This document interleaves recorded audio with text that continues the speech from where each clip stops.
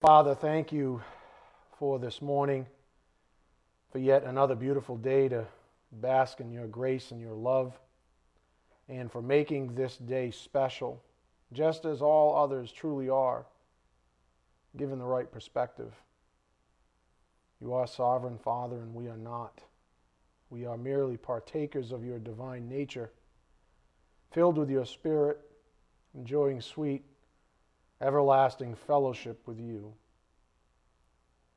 What a tremendous blessing it is not only to know these things to be true, but to experience them in time, long before we are even perfected in heaven. We pray, Father, that our hearts remain humble and that your grace be received fully to whatever degree you deem appropriate, so that we can take the gospel of your Son, our Lord and Savior Jesus Christ, out to a world that is terribly lost. We ask that you bless this morning's message. May it be edifying for our souls, and may it challenge each of us as we hear your calling upon our lives. We ask this in Jesus Christ's precious name. By the power of the Spirit we do pray. Amen. Again, this morning's message title is The Difficult Passages, Grace and Works, Part 11. If you've missed any of the previous lessons, I certainly encourage you to seek them out. I had an individual, a very grateful individual from California who listens faithfully and even supports the ministry faithfully online, tell me that he listened to one lesson 3 times. Maybe it was 3, maybe even 4 times. And he just basically was saying that it kept feeding him and that he was so grateful for that thing that was happening in his soul. And obviously the implication there is that we do all that work and on the website so that those things are available to all of you. I want to begin this morning with the same passage we began with on Thursday because it is the perfect setup for the continuation of this series on grace and works, especially in light of all of our work on the gospel proper, which stated plainly, what is the gospel? To me, it's a very simple concept. You might say it's God's plan for saving fallen man from the depths of spiritual depravity. That's a wonderful way to think about the good news. It really is good news that God is willing to save us from the depths of spiritual depravity, a depravity that we were all born into. Whether we like it or not, whether we accept that truth or not, is not the issue. We were born spiritually dead, depraved. And we have a big problem because we don't get fellowship, not to mention even making it to heaven, being given eternal life and imputed righteousness, all those theological things that we've been covering. We don't get any of that unless God's grace covers us, unless God's grace makes that happen. So, plainly stated, you might say the gospel is the good news that God has a plan for saving fallen man from the depths of depravity. Go to Luke 18:24. Luke 18:24. This is why this wonderful passage that we're about to read resonates so well with all that we've been studying. And then these practical questions. I love the disciples because they were, just regular people. And they weren't, like the Gnostics. They weren't, quote unquote, educated, so to speak. They weren't intellects, so to speak. And so what we see is this sort of raw human back and forth with the Lord. And they asked the same questions a child would ask, frankly. Look at Luke 18:24. And Jesus looked at him. The rich young ruler is in view. Most of us know the story by heart at this point. And said, "How hard it is for those who are wealthy to enter the kingdom of God. For it is easier for a camel to go through the eye of a needle than a rich man to enter the kingdom of God." You don't have to be a rocket scientist. I might have some perspective on this that some of you don't. Doesn't matter. But you don't have to be a rocket scientist to realize that America is very wealthy. What does that say then about our country and about our neighbors, about us? Well, what did Jesus say? It's easier for a camel to go through the eye of a needle than a rich man to enter the kingdom of God. Most Americans, everybody in here, as far as I know, is considered rich by world standards. Don't believe me? Come to India with me. You think you're suffering poverty? You're not. So then you have to apply this principle. It's easier for a camel to go through the eye of a needle than a rich man to come to him. Just think about that for a moment. America is very wealthy. That's why this is an uphill battle. That's why churches like this are small and sort of located in sort of corners where people like you will find it eventually. Seek and you shall find. But it's a real difficult battle. Why? Because we're living in the midst of wealth. And Jesus wasn't a liar. He said it's easier for a camel to go through the eye of a needle than for wealthy people to make it to the kingdom of God. I didn't say that. So then you have to ask yourselves, I mean, we might say this, right? And this is what I was getting at earlier with the disciples. Look at verse 26. They who heard it said what? Then who can be saved? I mean, we might say that in our own country. If that's true, then who can be saved? Well, what does he say? But he said the things that are impossible with people are possible with God. All things are possible with God. That's why we don't lose hope. All things are possible with God. God gives grace to who then? The humble. This is what he's been driving home now for years from this pulpit. God gives grace to the humble. Those of us who understand verses 26 and 27 intimately, that is, God gives grace to the humble. And I gave you this sort of plain vanilla, human speak up here on the board. Well, what does humility look like in its rawest form? It looks like this. This might be an internal conversation we all have. I want to, but I know that I'm unable. I understand my depravity, but I also understand that I'm not able to eject myself, to, quote, save/deliver myself from that which I was born in, totally depraved, to perfect righteousness so that I might have fellowship with God. I can't do that thing. I want to, but I'm not able. This is what true humility looks like in its rawest form. And just to sort of give you an example of that, the apostles said to the Lord, increase our faith. Luke 17:5. Increase our faith. In other words, we can't do it. I can't even increase. Nobody here that has any faith whatsoever, that means anything, that has any eternal value whatsoever, did not manufacture it themselves. God gave it to them. That's the grace of God. And so we might pray like the apostles did, increase our faith. That's my only hope in all of this. The follow-up question then is, because we've sort of covered that in a fair amount of detail in the past, so I'm going to go quickly now for the first, half an hour or so. The follow-up question is, well, how do I know when God has granted me this or that faith? What's the practical ramification? How do I know? Well, Scripture answers this question. Go to 1 Corinthians 2:10. 1 Corinthians 2:10. How do I know that God has answered that prayer for me? How do we know? And it's a very personal thing.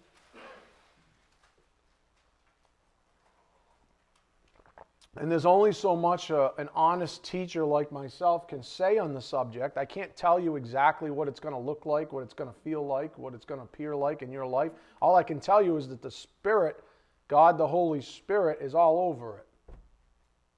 So 1 Corinthians 2:10, for to us God revealed them through the Spirit, for the Spirit searches all things, even the depths of God. For who among men knows the thoughts of a man except the spirit of the man which is in him? Even so the thoughts of God no one knows except the Spirit of God. Now we have received not the spirit of the world, but the Spirit who is from God, so that we may know the things freely given to us by God. In other words, God the Holy Spirit has a special ministry to us. And He will convict us. He will reveal to us things like faith.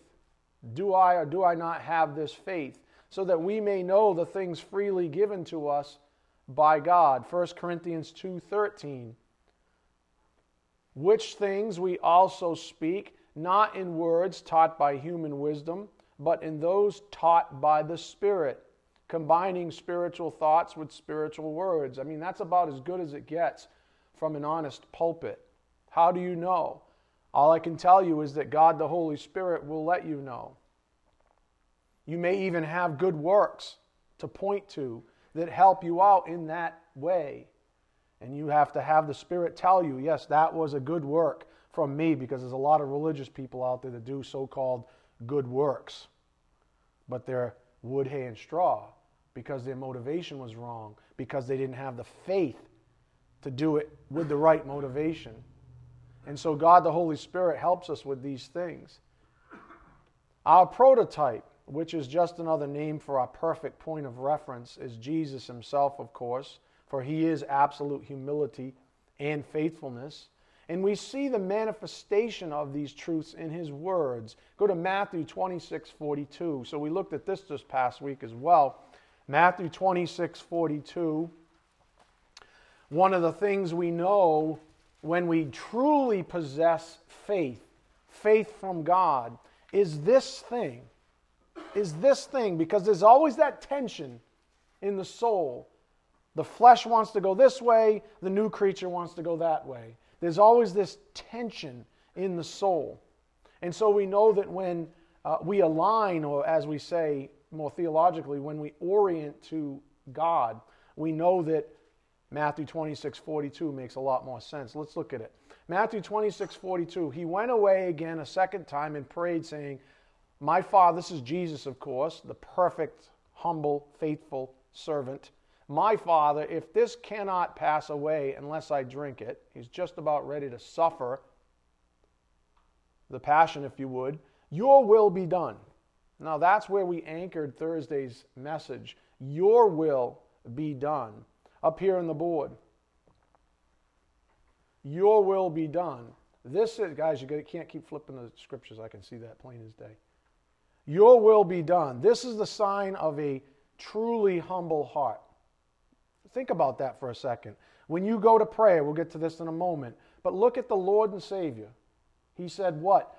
I'm completely subservient. This cup is one heck of a cup that I'm about to drink. If it can't pass, Your will be done.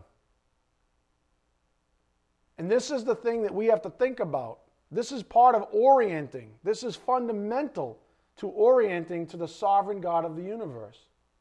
Your will be done.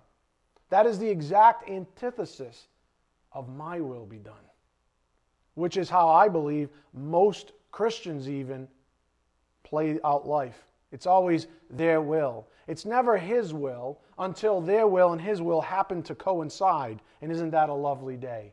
And that's when they're blowing trumpets in the square.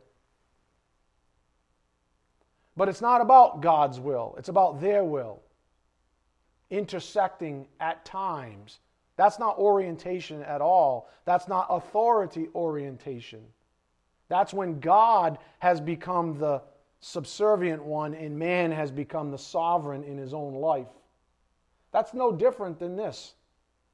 Being born in the dominion of sin, the sovereignty of sin. So your will be done. Up here on the board. This is the sign of a truly humble heart that has been given faith. It is evidenced when two hearts agree or confess the same thing. Since God is immutable, that means He never changes. It is man whose faith is reconciled to God. Your will be done. That's a very different perspective than God's will orienting to man's. We're the ones with the problem. We are not perfect. Half the time our way is not His ways, so says Scripture. Our thoughts are not His thoughts, so says Scripture. Your will be done. Furthermore, up here on the board, it's this reconciliation to God's will that describes the essence of authority orientation. The Spirit's been doing an awful lot of work on this topic of authority orientation. You notice every few months, I'd say no more than 6, the idea of authority orientation comes percolating up in our lessons. You ever notice that? Every so often, authority orientation, authority orientation, authority orientation. Why do you think that is? Because of what he just taught us. It's no longer your will be done, it's my will be done. And God, the Holy Spirit's going, you are not sovereign. I'm sovereign. Your will be done. It's this reconciliation to God's will that describes the essence of authority orientation. Jesus, being our perfect prototype, actually teaches us to pray that his Father's will be done. Go to Matthew 6:8. Matthew 6:8.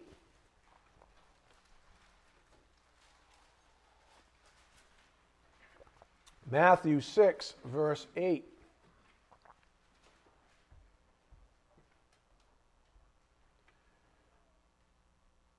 So do not be like them, for your Father knows what you need before you ask. Pray then in this way. Our Father who is in heaven, hallowed be your name. Your kingdom come, what? Your will be done, on earth as it is in heaven.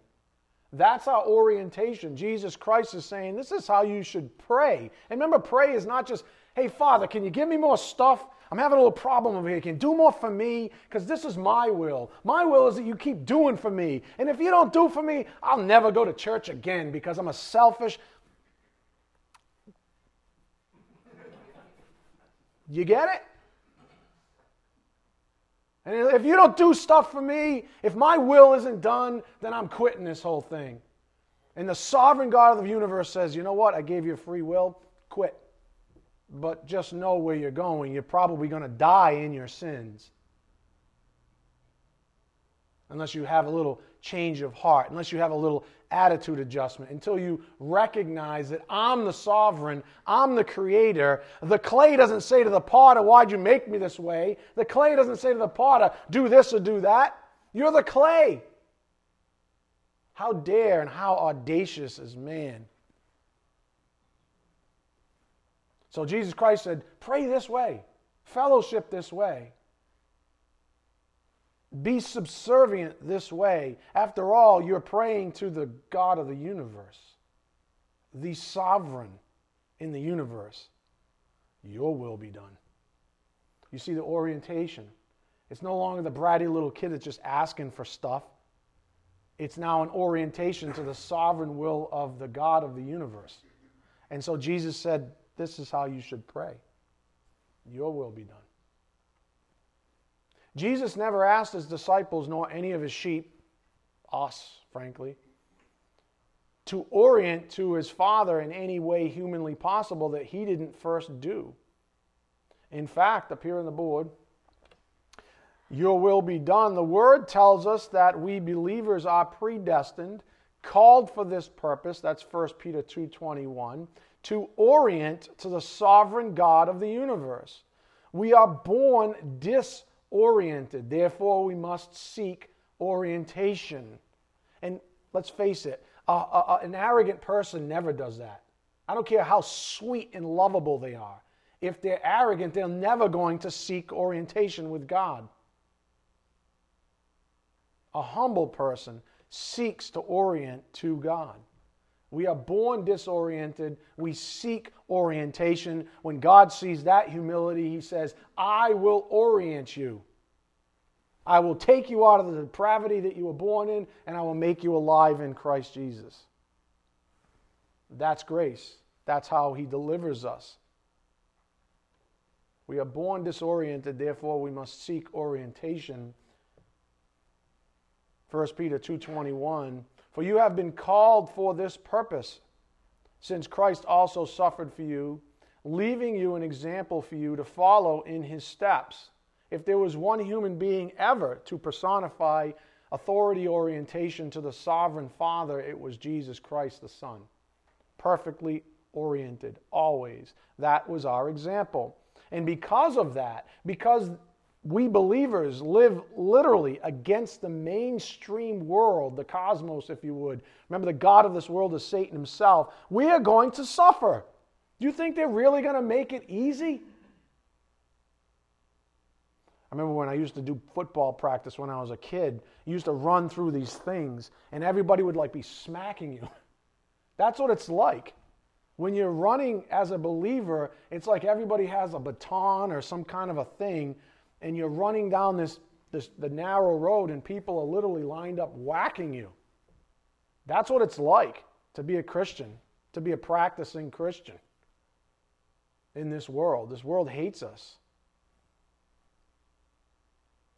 But Jesus gave us an example. If God says go through the, whatever you want to call that thing, I forget what it's called in football, go through that thing, then you go through that thing. Doesn't matter how many bumps and bruises you get, and you will suffer because Jesus Christ went through a long time ago.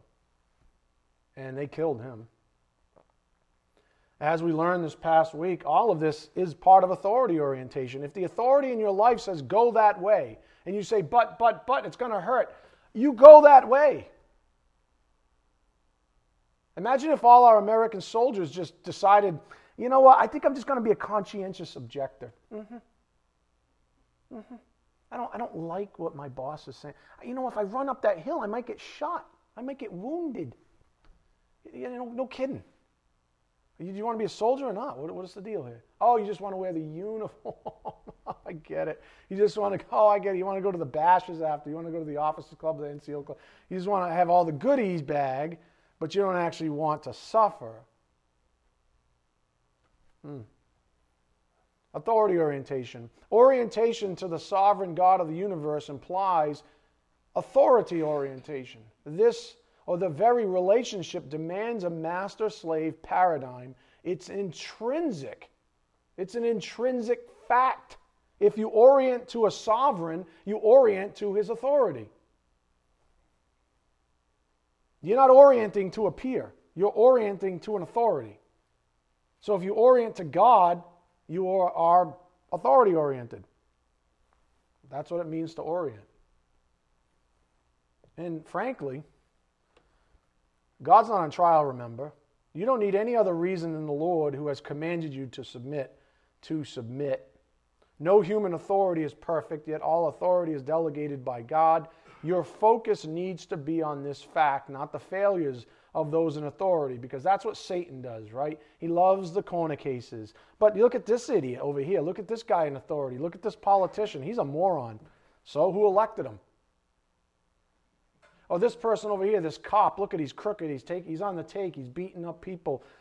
But what about the 99.9% of other cops on the force that are doing their job?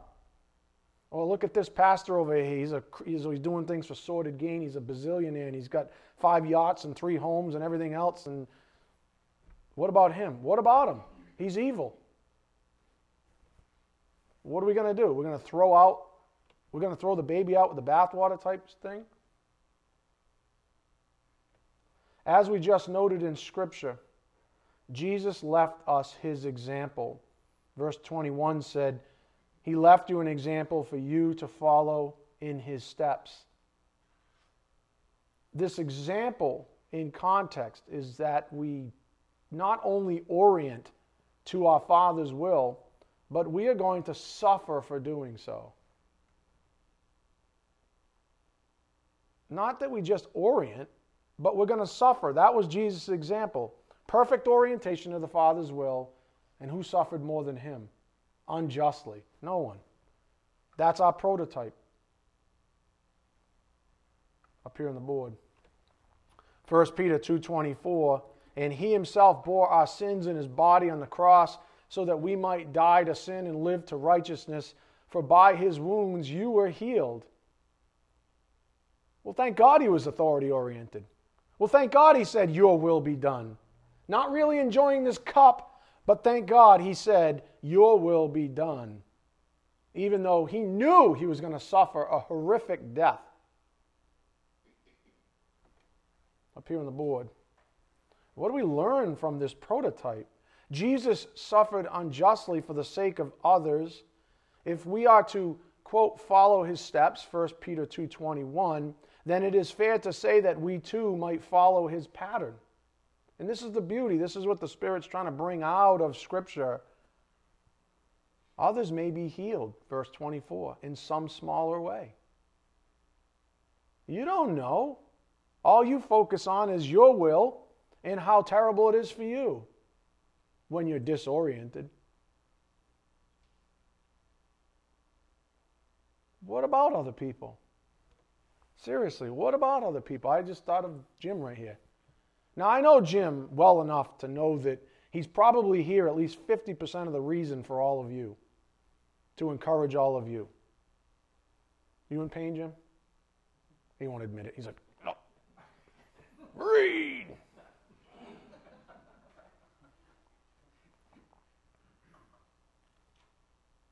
Why?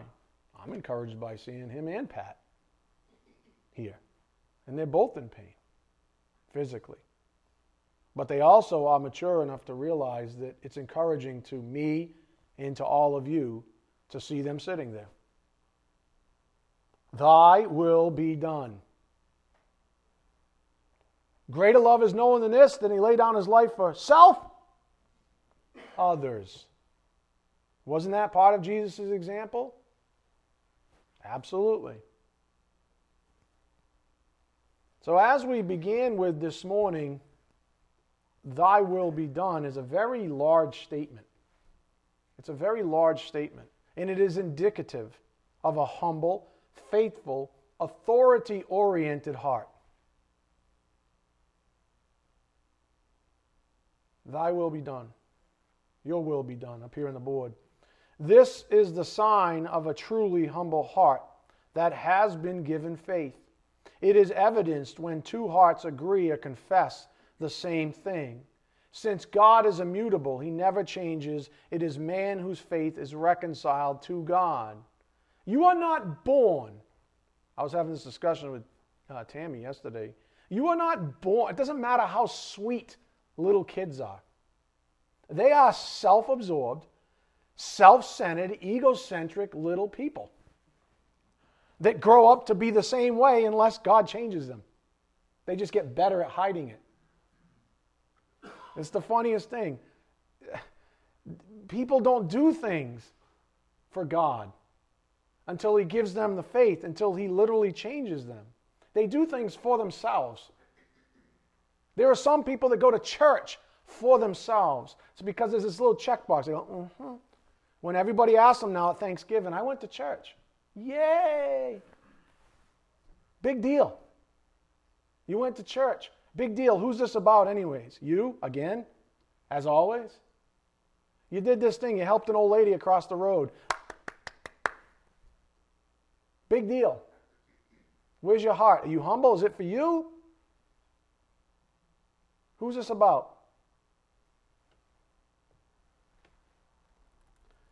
It's this reconciliation to God's will that describes the essence of authority orientation. Now, tying this back, I'm still going quickly because these are all points of review. And if you didn't listen to this past week's lessons and you're confused, that's your own fault. It's this reconciliation to God's will that describes the essence of authority orientation. Again, tying this back to our current subject now. We are on grace and works after all, the so-called difficult passages. Grace is not difficult, nor is works. And nor are any of the passages that describe them. They're only difficult because man is man. Man perverts everything good. Why? Because the truth is offensive to the flesh. It's that simple. People don't want to hear the truth. That's why, look at this church. A church like this that teaches this kind of truth, you would think would be packed. But it's not. Why? Because people don't want to hear the truth. They want to hear some ridiculous candy butt pastor say, it's okay, look at you made it to church. Yeah, and they have this little queer voice. Oh, look at you. And they make sure they do the white strips on their teeth so they have perfectly pearly white teeth. Oh, look at you. You're such a good little girl. You're such a good little boy. I get so mad I feel like flipping this thing over. But I don't want to rip my shirt because I'd be jacked up.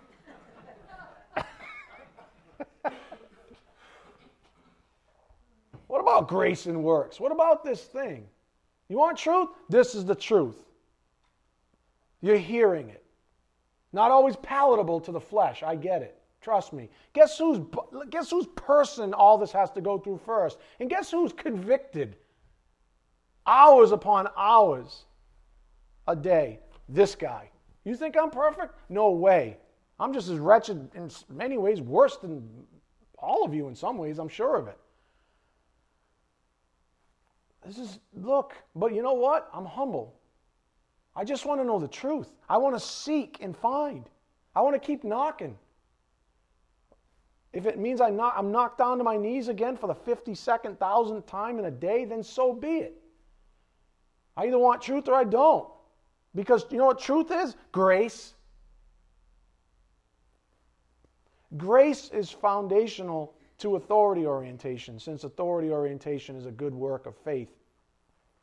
Up here on the board, I'm going to give you the practical side of that principle. If this is true, then it stands to reason that a person who doesn't produce any good works is a person who rejects God's grace. On the practical side, we have also noted up here on the board, grace and works. Receiving God's grace is a respect for authority issue.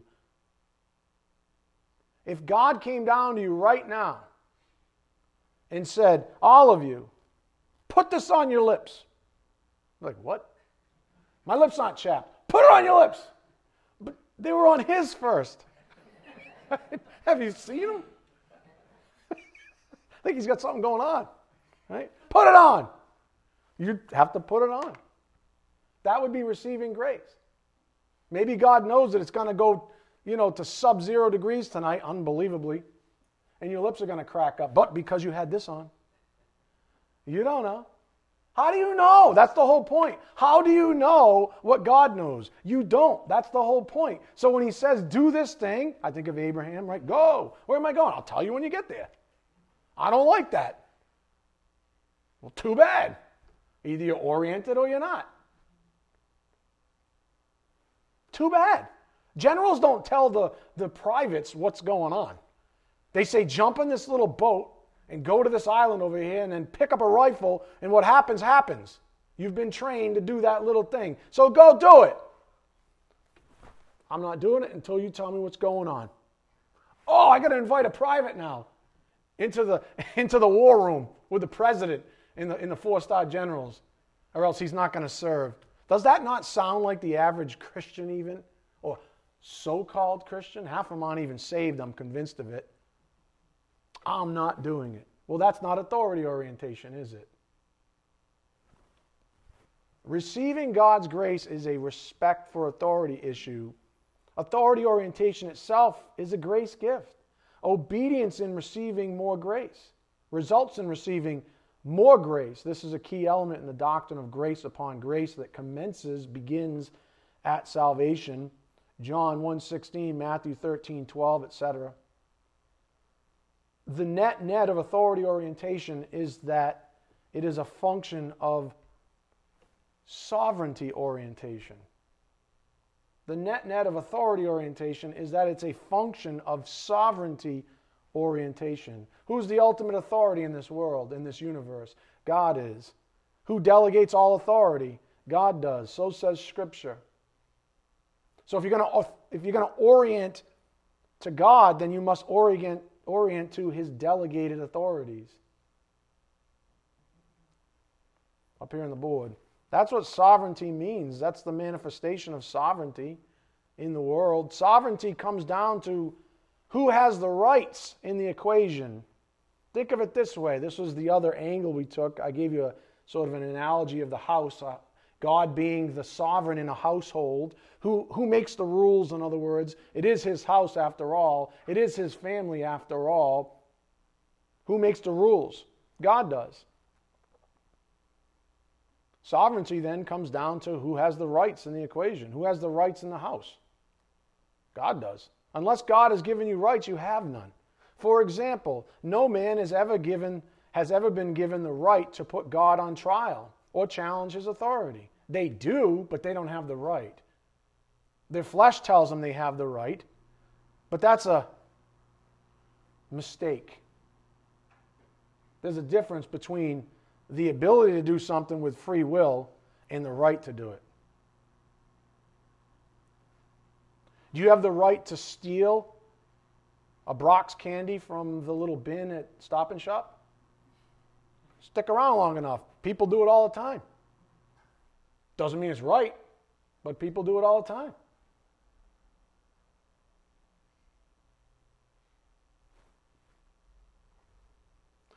No man has ever been given the right to put God on trial or challenge his authority. This is why we say something is unrighteous or unright.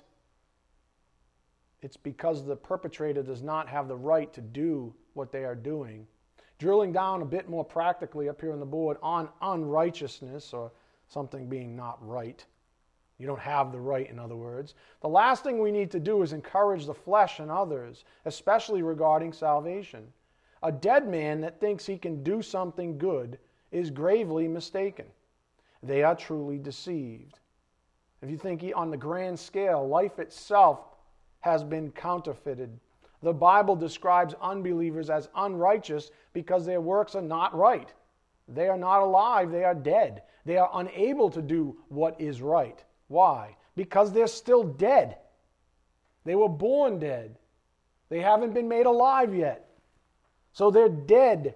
So anything they do is no good. It doesn't matter how good it looks, whether you're feeding people at a soup kitchen or not. That is not the point. God's not impressed with human works. That is religion. We don't add anything to the grace of God. We do not have the what? Right. But that is precisely what man likes to do, because it's his will be done. Not God's will be done. His will be done. We say this, that we are born unright, in unrighteousness. The Bible describes an unbeliever as being dead in their sins. That's Ephesians 2:1.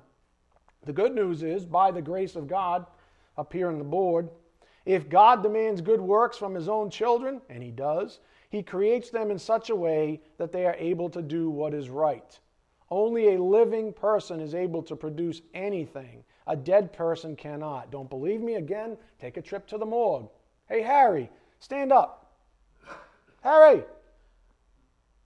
Hey, if you sit up right now in your casket, I will give your kids $10 million each. Harry doesn't get up. Why not? Because he's dead. What would man do? Tie a fishing string to his arm. Weekend at Bernie's, right? Hey, I want the 10 million. And there'd be some guy behind the curtain. That's man trying to do something, to receive something good. Doesn't work that way. Now this is where I'll slow down a little bit. Again, I'm going quickly because these are all points of review. The real critical point from Thursday's lesson was something that I hadn't previously fully articulated yet, and I really need you to concentrate. And I'm not making a doctrine here, so don't go writing this down and saying it's the doctrine of the two gospel perversions. I'm not doing that. I'm saying here's a way to look at how the gospel itself is perverted. So you got something perfect. Something perfect, right? You say this is the gospel. I hate to do this, but say this is the gospel. You say, well, and this is it. And this is all God ever disclosed. And you say, I'm going to put this on there. That was the time when I helped the old lady across the street. This right here, God's going to see that. It's going to help me get into heaven. This little thing right here. Now we say that's garbage, right? Rightfully so. That's salvation or faith plus works, right? But what if we do this? What did I just do? It's no longer the gospel, is it? This is the gospel. This is not. This is the same kind of perversion as this. Neither one of them are the gospel. This is the gospel. We don't have the right to do this or add something to it. Get it? So, the point being, those are the two perversions. that we've been talking about, two gospel perversions. People talk about adding to salvation. We often call that out as faith plus works equals salvation, pointing to legalism, religion. I'm going to help God. He's going to see how wonderful I am, and that's going to get me into heaven. Garbage doctrine. Throw it out. Doesn't save, never save the person ever. But how often does someone or anyone talk about the other gospel perversion? We might call it subtracting from salvation, where there's faith minus God's works equals salvation, minus something that God does at salvation. In other words, God says, here's the good news, here's how I'm going to save you, and you go, nope. What about that one? No one ever talks about that one. Why? Because this one tends to be more accommodating to man. And we'll get into that a little bit. So there's two gospel perversions, adding to salvation or even subtracting from salvation, pointing to religions that actually subtract some of God's grace in saving man. What does the Bible say? Straight up, the Bible says this. Deuteronomy 4:2, you shall not add to the word which I am commanding you, nor what? Take away from it, that you may keep the commandments of the Lord your God which I command you. We don't have the right to add or subtract from what God does at salvation. Neither one. Up here on the board. The, quote, other gospel perversion. This theology, subtracting from salvation, supposes that God actually does less than he does when he saves a person. That's the perversion. It supposes that God actually does less than he does when he saves a person. And you say, why would anybody opt for that? My will be done. I just want a ticket to heaven. I don't actually have a humble heart. I'm like the rich young ruler. How do I get this goodie bag? Jesus said what? You have to give up the self-life. Oh, no. Easier for a camel to pass through the eye of a needle. What was Jesus saying? Jesus was basically saying what's up here on the board, that there's some people that don't want all of God's grace at salvation.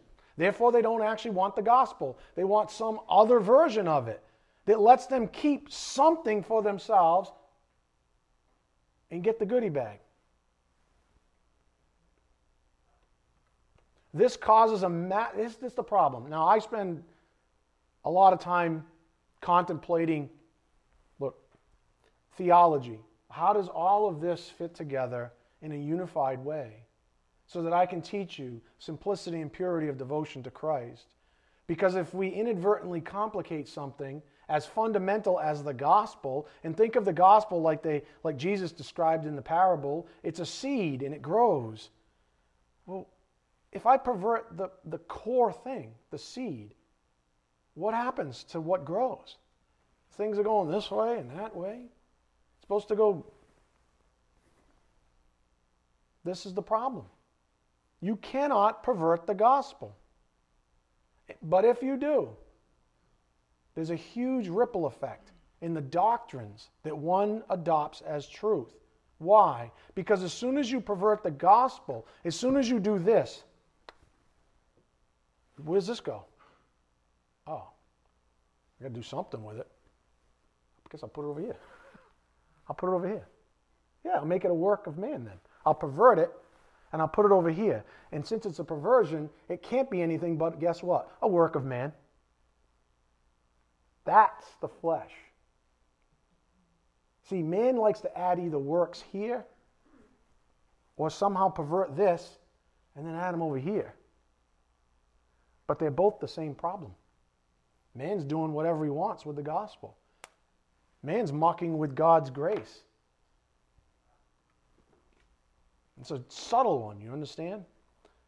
The problem is, like I just depicted, this causes a massive ripple effect in the doctrines one adopts as truth. The fundamental issue, though, is that if you remove some of God's grace from its proper place, and I'm speaking as a theologian now, so follow along. If you remove some of God's grace from its proper place, in your theology, for example, something that he does at salvation, then you must, quote, find another place to insert it in your theology. And typically this is done at some place, quote, after salvation. Well, if it wasn't part of the gospel, then it must be something that's dealt with later. So I'll stop perverting Scripture, and I'll start interpreting it in a way that makes this thing that's out of place, quote, become in place. And the only way you can do that is start to pervert the interpretation of the Word of God. And when you do that, as many of you can attest, things become not easier, more complicated, more difficult. Think of it this way.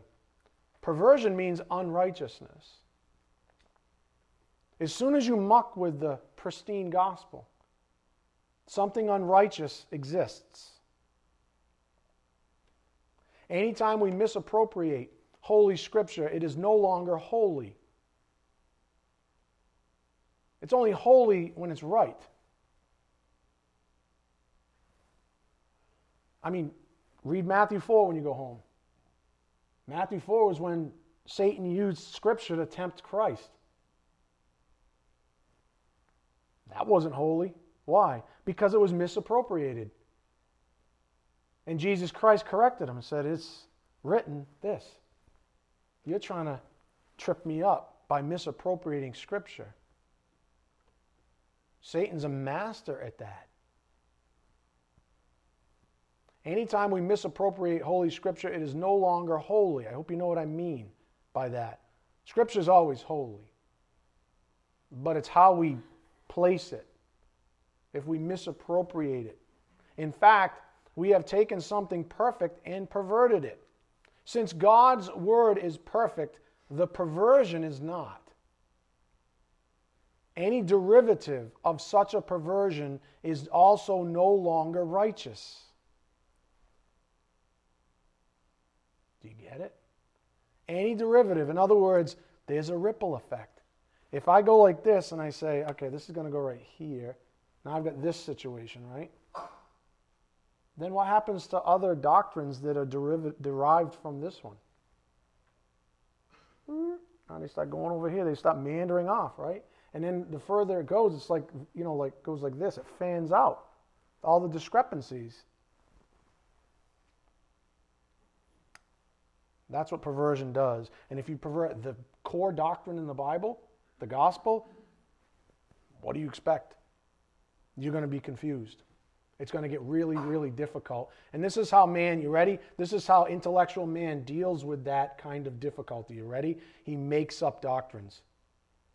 And he makes up huge words, multisyllabic, hyphenated words to describe stuff that doesn't require that level of intellect. I mean, if it did, wouldn't Jesus have picked other people that weren't educated? Wouldn't he have gone out and picked other people than fishermen? I mean, if it was an intellectual pursuit, if this whole thing was about intellectualism, wouldn't he have done that? I think so. But he didn't. What does the Word say? God's going to use the simple things to shame the wise.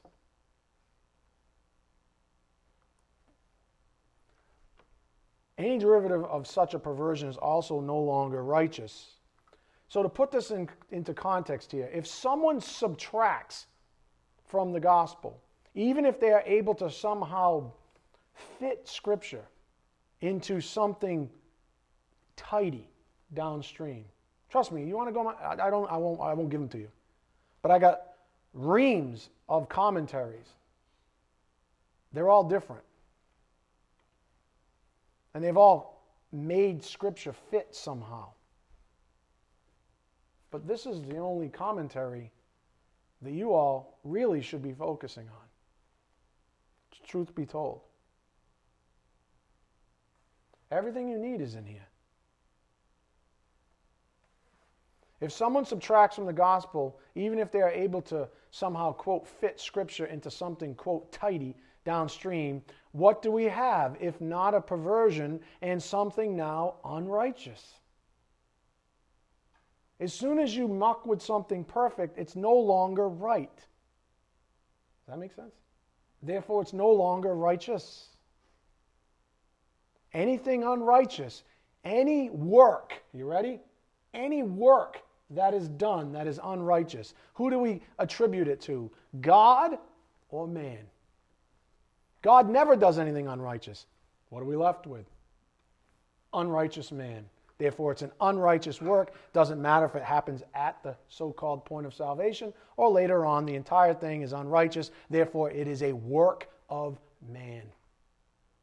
See what I said? You can add to the gospel. That's faith plus works. That's adding to the gospel. That's a work of man. Everybody knows that one. But what happens when you subtract from it? Now you have to meddle with it later on. Well, that also, since it's unrighteous, has to be a what? Work of man. So you see, what I'm saying is, either you accept God's grace and the simplicity of it at salvation, or you're one person that starts propagating the works of man. It's either grace and God's works, or it's something other than grace and man's works. Furthermore, since it is man's will that, quote, moves perfectly ordered Scripture and rearranges it, the end result, no matter how, quote, pretty it is a work of man. This is the work of God.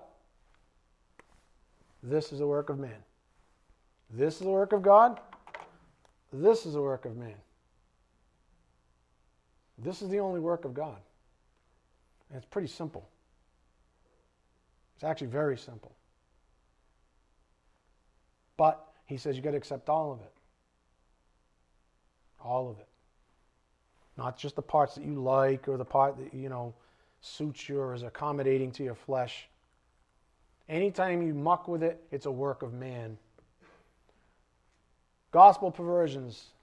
God will never pervert his own word. There's only one way that verbal plenary Scripture fits, and that is his way. Any rearrangement of Scripture immediately leaves the effort up to man, hence it is a work of man. Yeah. Any rearrangement of Scripture immediately leaves the effort up to man, hence it is a work of man. That's why a lot of you can attest that you didn't have peace for years in your soul. You had a lot of knowledge, but you didn't have this peace that many of you are telling me you now have. Why? Because God is not a God of confusion, he's a God of peace. That's what Scripture says. So if you're unsettled in your soul, especially about something as fundamental and simple as the gospel, it's because of some perversion. You've either added or subtracted from it. And that left you in a predicament. And then you couldn't even read your Bible, and you had morons telling you you're unable, you're not qualified, you're too stupid to read your Bibles, just listen to me and I'll give you bigger, and bigger words. You're not too stupid to read your Bible. You're beloved in God's eyes. He wouldn't cripple you that way. Are you kidding? He wouldn't cripple you that way. I mean, you have him, his Spirit, ministering to you. Read your Bibles. Read them.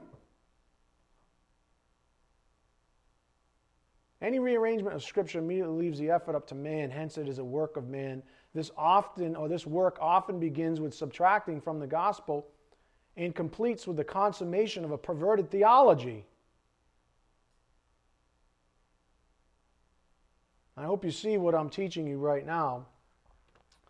And if that is if you subtract from the gospel, you, man, are left to complete this unholy work on your own. You understand? If you pervert the gospel, you're left to complete this unholy work on your own. And if it's not simple and it becomes more complicated the longer you live, something's wrong. Honest to goodness, something is wrong. If the longer you live and the more you read your Bible, the more complicated your theology comes, something's wrong. Not right. Something's terribly wrong. It's because you were left on your own. After you decided to pervert the gospel, you were left to complete the rest of this unholy endeavor on your own. That's why it was a work of man. So it's either works done at salvation or it's works somehow after salvation. But then if you look at the whole theology, it's just works that is perverting God's grace as a general rule. God is never going to approve of something that departs from the core truth regarding his plan for salvation. Hence our next principle up here on the board, and I've been trying to allude to this all morning. The only difference between the, quote, adding to salvation perversion and the subtracting from salvation one is the timing of the flesh's own works. That's the only difference. But it's still the flesh hijacking God's grace. And anytime that happens, it leaves the work up to man.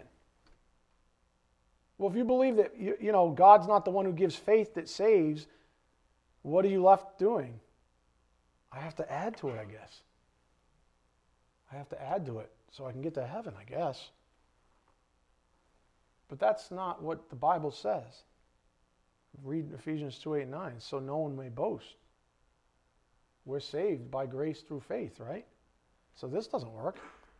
But people have it perverted. Religions, giant ones at that, say, no, you got to do something. And if you don't do this, well, at least there's purgatory. The hell is that? Other than a lie from the pit of hell. What do you mean purgatory? Oh, I guess the cross wasn't enough. I guess when Jesus said, Tetelestai, it is finished, I guess he was lying. Must have been hitting the pipe. I'm being ridiculous on purpose because that's how ridiculous religion is. Because if this becomes part of your gospel, if it's not there now, guess what happens? You don't get the trip to heaven. Because this has to be here. Well, what do I do then? Oh, what's good enough? Oh, I hope St. Peter's at the pearly gates and he lets me in. He says, well, I put you on a scale and you had this much more good stuff than bad stuff when you were in time, and so I guess I'll let you in. But wait a minute, no, you're really close, so I'm going to wait for some prayers to come in to pray you out of this fictitious place called purgatory, so then you can get into heaven. What the heck? Honest to goodness. Talk about leaving people in insecurity. Talk about robbing people of peace in time. Tell them, you'll never know, will you? Ooh. Maybe you did enough, maybe you didn't. I almost whipped this against the wall. But then I wouldn't have my prop.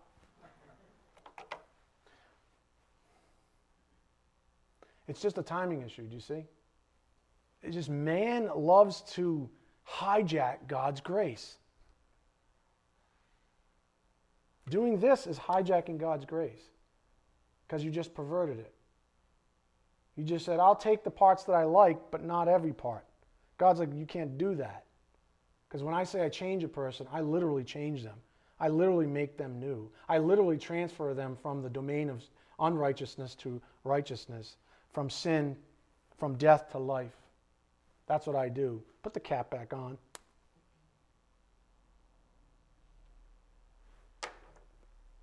The only difference between adding to salvation perversion and subtracting one is the timing of the flesh's own works.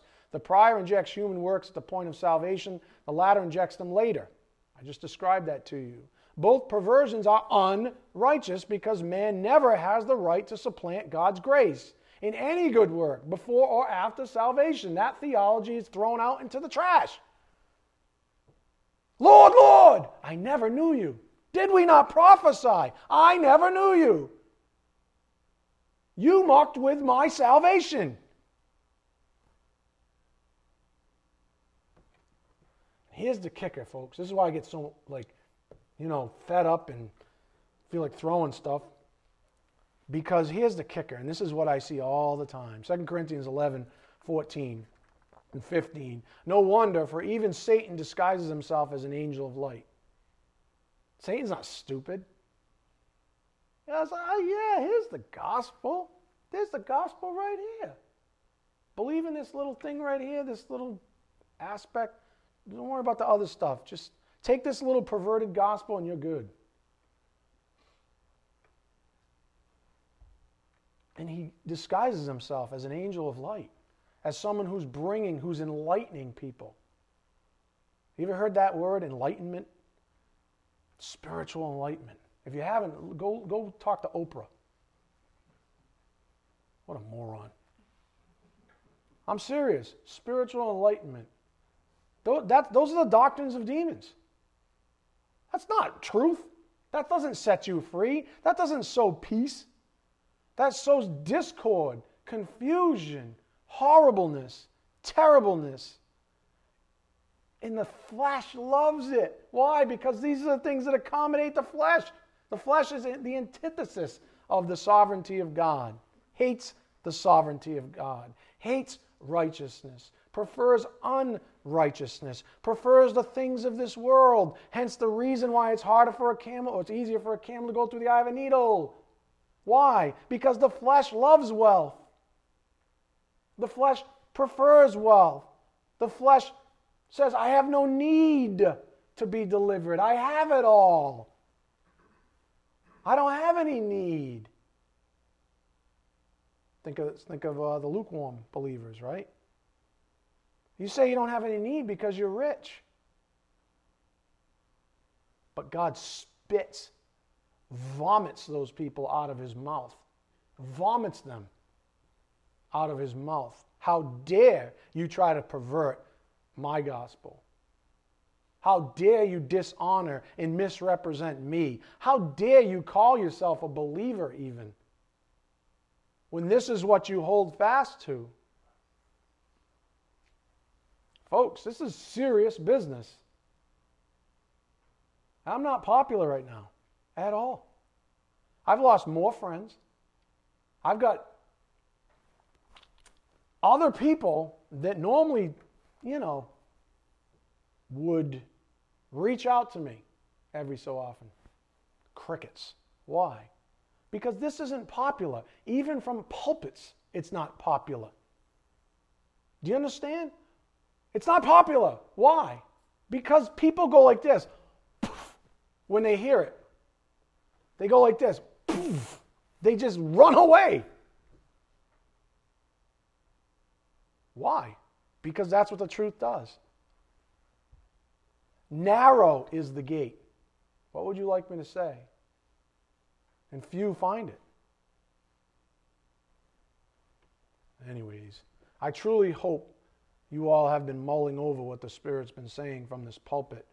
He's being very cautionary, and he's warning all of us not to make the grave mistake of either adding to or subtracting from the gospel. The results carry far beyond just the initial error. Up here on the board again. People talk about adding to salvation, pointing to legalism, but how often does anyone talk about the other gospel perversion, subtracting from salvation, pointing to religions that actually subtract some of God's grace in saving them? This is much of the good work the Spirit's been doing in our souls on the topic of grace and works. On grace and works. If you subtract from God's grace at salvation, you're now on a vector that includes good works. Now you're actually confused about works as they're even depicted in the Bible.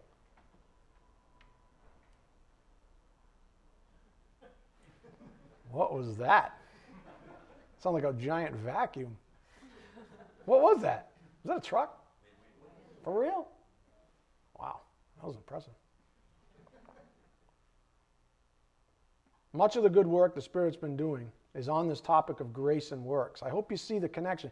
It's really difficult to teach, folks, but like I've taught you, it's not easy being a surgeon. There's all kinds of cancerous polyps all over all of our doctrines. They've been attached, sometimes unknowingly, unwittingly. Sometimes they've been added. We picked it up from some errant commentary or something, or even other pulpits or whatever, right? And I'm not a perfect teacher, by the way. What I get angry about is it's not even about people, unless they're being specifically arrogant on purpose, that really angers me. But I'm angry about the doctrines of demons. I'm angry about the fact that they exist. I'm angry about the fact that people take them and run with them. I'm angry that people are lost.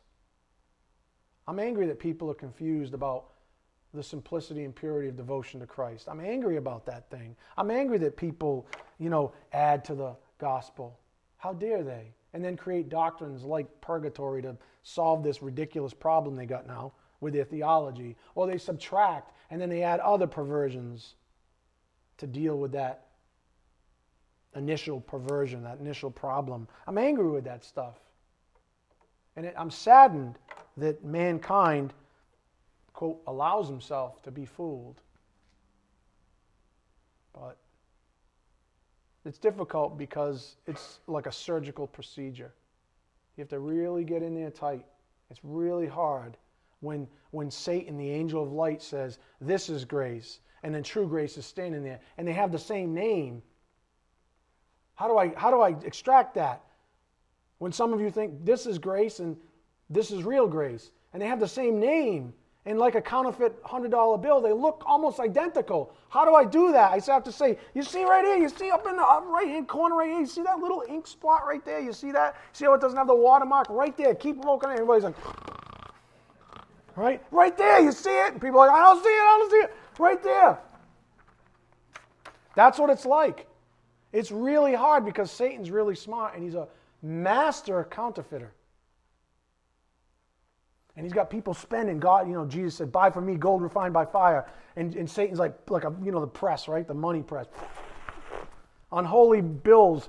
Spend this stuff instead. It looks just like the real thing. It looks just like real grace. It looks just like real salvation. It looks just like the gospel. It even says gospel on it. Matter of fact, it says gospel in bigger letters than the real gospel. Right? Spend this stuff. Spend it. Everybody's like, yeah, I can stay rich. I can keep my old life and go to heaven. Woo, yeah, I got my ticket right here. See my ticket. Yeah, keep it right here. For St. Peter when, time comes. I'll pull it out for St. Peter. No, I got mine. Dude, you're still dead in your sins. What's going on? You're still dead in your sins. What do you think? Go to Ephesians 2, 8, and 9.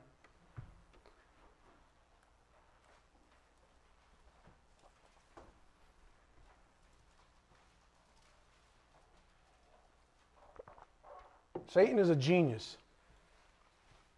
I'm not. But we have the Word, right? And if we seek, we'll find the truth. If we keep on plugging, then he'll reveal the truth to you. Ephesians 2:8, for by grace you have been saved through faith, and not of yourselves, it is the gift of God, not as a result of works, so that no one may boast. Okay, that's great. Wonderful. In light of what we just noted, we can see how grace even precedes good works. Precedes good works. And that is exactly how this passage progresses. Look at verse 10. For we are his workmanship, created in Christ Jesus for good works, which God prepared beforehand, so that we would walk in them. So that we would walk in them.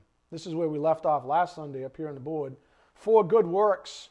When God saves a person, he creates them in Christ Jesus for the purpose of good works. Ephesians 2:10. Believers are born again, John 3:3. Created as new creatures, 2 Corinthians 5:17. That are forevermore inclined to abide in righteousness, having eternal life itself.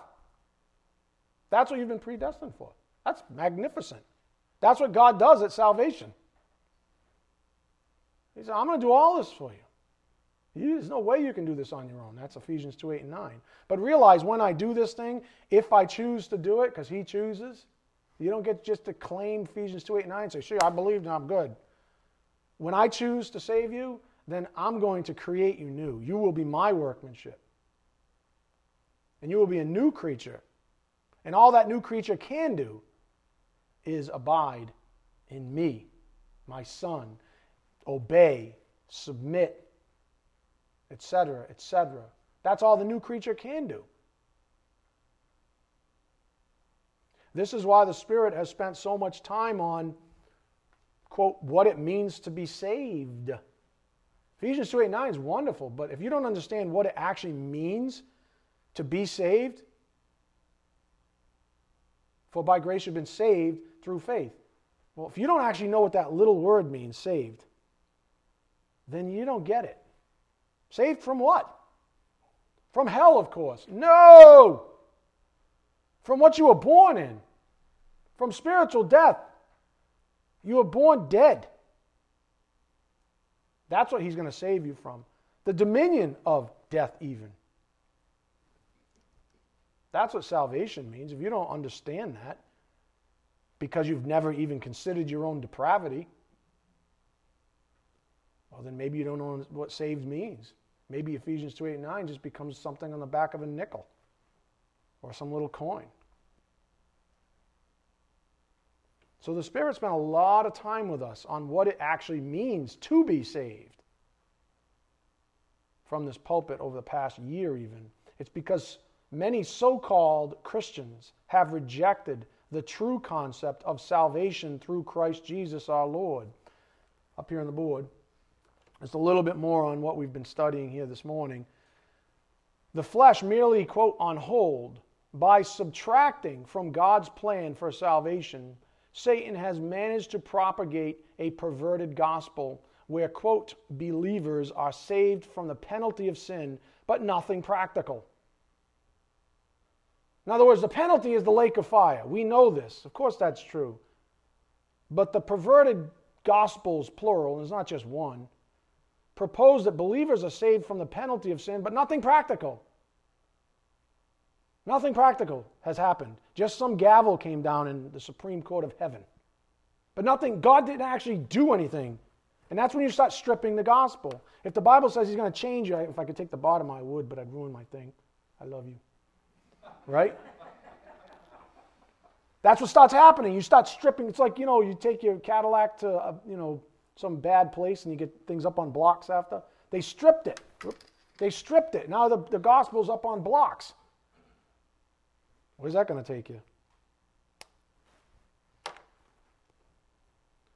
Subtracting from God's plan for salvation, Satan has managed to propagate a perverted gospel where believers are saved from the penalty of sin, but nothing practical. Oh, we'll deal with that later. That's what happens. But you have all these practical verses in the Bible, all these practical passages, whole books. Read 1 John. Whole books. Listen, my friend, if you got no fruit, you're in trouble. James, same thing. You're in trouble. Jesus Christ, you're in trouble. You know what I'm saying? What do you put those things after? If you've stripped the gospel, if those things actually aren't instantiated, created new in you, the ability even to do these things, to produce good works. If that doesn't happen at salvation, who's responsible for it? I'm not talking about the power of the Spirit and that kind of a thing. I know that. Doctrines. I know those things. I'm talking about the power of the Spirit doesn't animate dead people.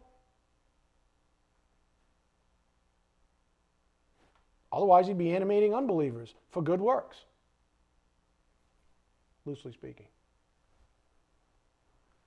Look, by subtracting from God's plan for salvation, Satan has managed to propagate a perverted gospel where believers, quote unquote, are saved from the penalty of sin, but nothing practical. It supposes that man later decides for himself, as if he has the right, on the issue of the sovereignty of sin. If this were true, God didn't really save them from sin itself. I gave you folks like Luther, I gave you Spurgeon, I gave you, I don't know, I forget now who I gave you. This is not a new concept, grace being perverted this way.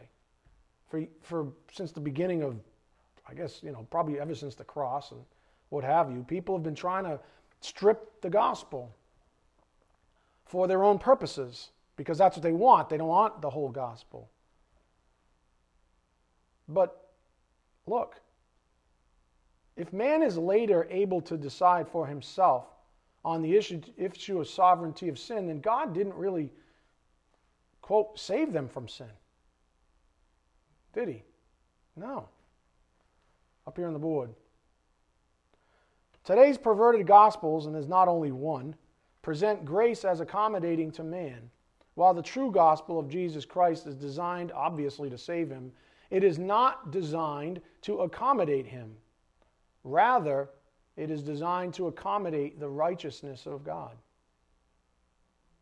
Because God is perfect righteousness.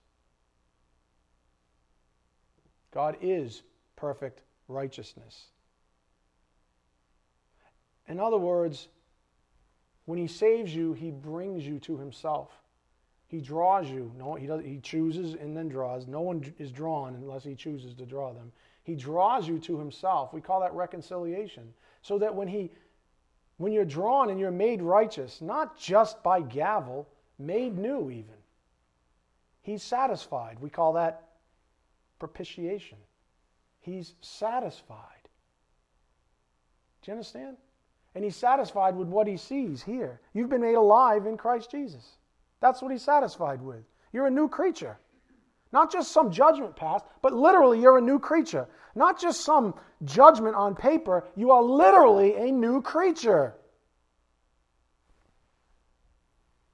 And that's not a mental assent thing. That is a reality. That's not like a judicial reality. It is a reality, as much as I'm standing here before you. Do you understand? I could say to you, hey, yesterday I was broke, I won the megabucks, now I'm rich. Right? That's a paper reality, if that makes sense. But that's different than I, now being in the realm of wealth. I don't know if that makes sense, but that's what the Spirit's trying to tell you, is there's a huge chasm between just understanding something judicial and something real. Right? That's the point. God makes us righteous. I mean, it's unfathomable. Oh, come on. Do you even understand how magnificent? No, we can't. It's surpassing human comprehension. It's hyperbolo. It's unbelievable what he's done. And to start plucking pieces off of what he's done is not only heinous, not only unright or unrighteous, but it's very damaging because it leaves us with having to work something out in unrighteousness for ourselves so that we don't become too confused about what's supposed to be simply stated in the Bible even. That's what subtracting from the gospel does. God is perfect righteousness. We need him. Unrighteousness then, and I've got to pick a spot to close. Unrighteousness then is the antithesis of the essence of God. Perfect righteousness will never bend to unrighteousness, but it can and has reconciled unrighteous man through the perfect sacrifice, the Lamb of God. And I'll just leave you with this. Go to 1 John 1:5. You know, John fought tooth and nail for God's grace and even his works. John was one of those guys, you can kind of imagine him being that guy that just said, hey, can we just talk brass tacks? He would be the guy, and I hate to bring up my old industry experience, but in the boardroom that would say, okay, this is all great. I like the sales pitch. Let's talk brass tacks. What does this really mean? That would be John. John would be the guy who would sit back. Very good. What does this really mean, though? That's John. Because you're selling me something here, and I just want to make sure that what you're going to deliver is actually true. That would be John. And he would sift right through it all and go either great or BS. And that would be the end of it. That was John. John didn't hold punches. To him it was like, hey, listen, you're saying all this crap? How could it possibly be true? Look at your own fruit. There's no love in you. You're a jackass. And a fruit or a tree can only be a fruit after what? Its own kind. Jesus said that. You shall know them by their what? Fruit. Huh. You mean God's going to create us new so that we're actually going to bear a different kind of fruit? Yeah. And if we don't, then that means what? Well, let's talk to John. 1 John 1:5. This is the message we have heard from him and announced to you, that God is light, and in him there is no darkness at all. Just think about that. If we say that we have fellowship with him and yet walk in the darkness, we lie and do not practice the truth. Sound familiar? Up here on the board, look. For we are his workmanship, created in Christ Jesus for good works, which God prepared beforehand so that we would, what? Walk in them. Okay, what did John say in verse 6? If we say that we have fellowship with him and yet walk in the darkness, we lie and do not practice the truth. We're liars. We're posers. We're pretenders. Look at verse 7. But if we walk in the light, as he himself is in the light, we have fellowship with one another, and the blood of Jesus, his Son, cleanses us from all sin. Do you see what John was saying there? He's like, there are true believers and there are liars. There are posers and there's the real thing. It's that simple. To John, it was, I don't want to say black and white, but pretty much black and white. You see, the problem is, and many have suffered this, if you've got a perverted gospel, one that especially did this, subtracted, 1 John as a whole, the whole book gets perverted. It's no longer about the simplicity of being saved or not. It becomes something about, well, what about works later on? And what about this over here? Well, that's what must be what John's talking about. No. Many of you probably in your heads are going, oh, now I remember. Now I remember a couple more verses on, there's this big debacle over 1 John 1:9. Now I know how that happened. Because this is what happened, my friends. This is what happened. Pluck this off. What do I do with it now? Well, I guess I have to pervert other scripture to make it fit. Now you know.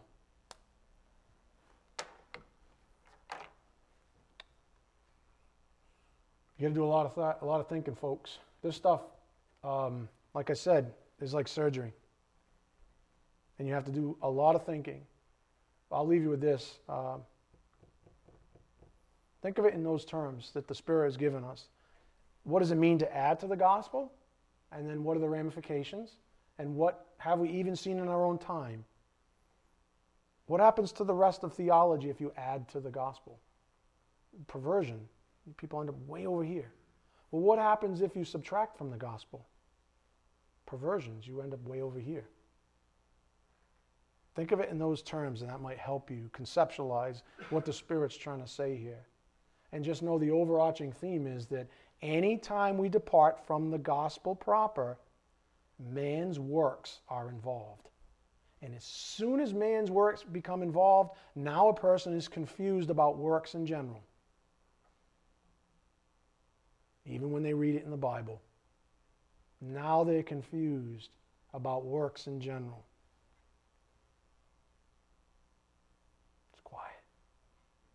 You have to think about it, folks. I'm the bus driver. I can only take you so far. I just pointed to all kinds of magnificent truths. If you're not willing to meditate on this, if the football game this afternoon is more important to you than this stuff, then, well, I can't help you. If you're already thinking about the ice cream cone, well, it's kind of cold now, but whatever you do after church, if you're already thinking about those things or whatever, you got a problem. You got a problem. And it's called humility. You got a problem. You have to take the time. You have to take the time. Anybody stop breathing in there? Good. That means he wants you to take the time. If you're still breathing when you get home, that means he wants you to take the time. Amen? All right, let's bow our heads. Father, thank you again for this morning's message, for giving us this precious time to worship you through the study of your word, for giving us so very much, things that we may never fully realize, and for the faith that allows us to accept the things we cannot fully comprehend. We are also very grateful to you, Father, most of all for saving us, for while we were still helpless At the right time, Christ died for the ungodly. We deserved nothing, and your Son gave everything. Why? Because he loves us. We know we are wretched without you, Lord. And so we ask that you continue to magnify our desire to always give thanks to you. And may we share all of this good news with those still lost. May you bless all traveling from this local assembly. It's in Christ's precious name, by the power of the Spirit, we do pray. Amen. Thank you.